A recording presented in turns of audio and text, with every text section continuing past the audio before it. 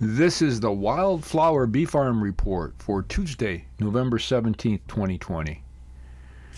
Well, we've got snow on the ground today. I'm not sure what it's like where you are, but we woke up this morning with our first dusting, I guess, of snow. Temperature has been in the -3, -4 sort of range, so it's been cold. The bees, believe it or not, when the temperature hits 11 or 12 Celsius, they're out there flying, and we saw just a week ago they're bringing in pollen and nectar, still pollen from the white sweet clover and the crimson clover. I'd have to say that the white clover is the most valuable plant this year on the farm. Just blooming for 3 to 4 months, constantly producing for them. It's like their recharging station. Yes, they were working all the other wildflowers and all the other opportunities they had on the farm, but they're also really I think that they have that sort of base of very strong food that they can go to keep them healthy, but there's still enough diversity on the farm to give them the healthy food that they need. So as I've talked about in previous podcasts, we have sensors inside of the hives. We have some 10 right now. 3 of them are I'm pilot testing with HomeAccept.com, a company that actually was started and continues to thrive to help seniors age in place in their home safely. And as an investor in that company, I talked to them about bees, and they sent me a bunch of monitors. So I set them up in 3 hives closer to the house so I could use the internet here. And I've come up with, it's been fascinating, and the help it's provided is unbelievable. We have one hive, and I think when I talked in previous podcasts about getting ready for winter, the majority of our hives have a winter blanket on top, it's called, made out of pine shavings. And it's screened, and there's an airflow section to allow for moisture to not condensate inside the hive, drip on the bees, and eventually kill them in the winter. We also are testing, just in a few cases, these winter blankets that are made commercially that are very thin, but they're also supposed to not only insulate but soak in moisture. And through our monitoring, we have 3 hives, the 3 hives I told you about, who have the HomeAccept monitors side by side.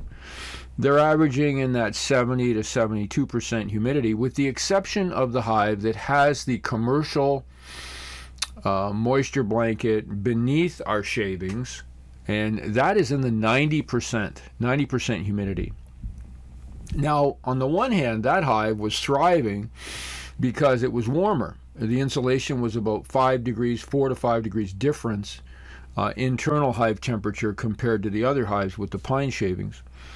But the 91% humidity is very concerning. So what I'm going to do today is I'm going to go in, and I think if that continues, that hive will not make it through the winter. I'm going to go in today, and I'm going to take out the commercial blanket and leave the shavings, make sure the shavings are all there, taking care of them, and hopefully monitoring that over time, that humidity will be more in that 70 to 60 range, and they'll be okay.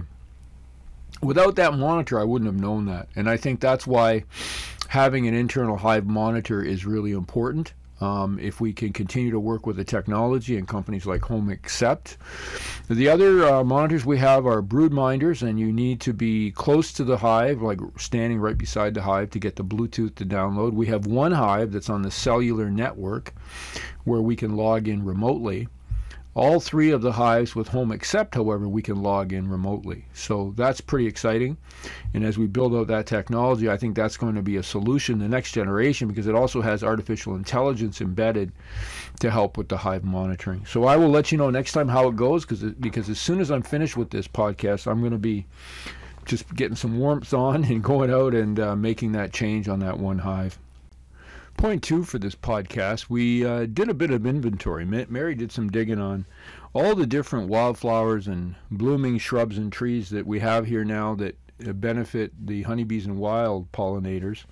And there are 91 wildflower species, tree and shrub species combined on the farm now in our first year of transforming the farm from agriculture back to nature.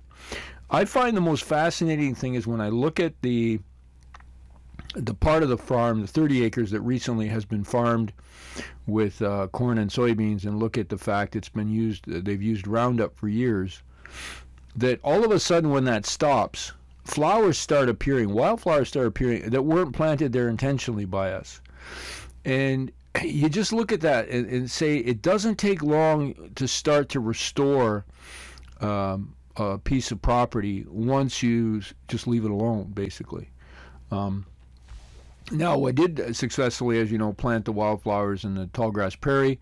We include those. There's some 15 to 20 different species of those that are included in that 91, but there's probably about 60 or 70 different wildflower, shrub, tree species that have come on their own, if you will, that are now available to the bees and natural pollinators. And that's a reason to celebrate how quickly things can come around. Point 3, this week's virtual field trip at wildflowerbeefarm.com is a really, I go through hours upon hours of videos, and this video, once I slowed it down, it was a couple of minutes, but it's just a few seconds of bees pulling out larvae, and it could have been a wax moth, but I really think it was a drone larvae, and how they pulled it out to clean house. And when I watched that, I was just amazed by the size of this larva, which obviously is larger in size almost than a worker bee. 2 bees were doing the work. And I thought, what decision making of the bees? They make a decision to engage in this for whatever reason. They realize from instinct or learned behavior that the larvae this time of the year have no purpose. They're going to take up resources. They can't afford that, so they pull them out and dispose of them. So a couple points there. The work is amazing. And I also wondered, were these winter bees or regular bees that are about to end their life? Or who was doing the cleaning?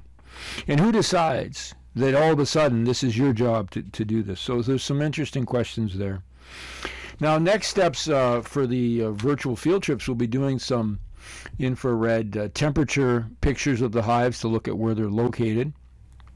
We'll continue to work with the internal monitors, and hopefully we won't have to intervene as I'm going to today, but we're going to have to continue to keep track, and then we'll relate that to the outcomes in the spring and summer and the productivity of the hives and the survival of the hives and use some of that as data to help us better understand. But at this point, early in the game, it looks like that our natural blankets, as someone named Rusty, that I got it off of the internet, and many other beekeepers talk about, where you put a screen and then you put in pine shavings with some bents, will help with moisture and help with hive survival.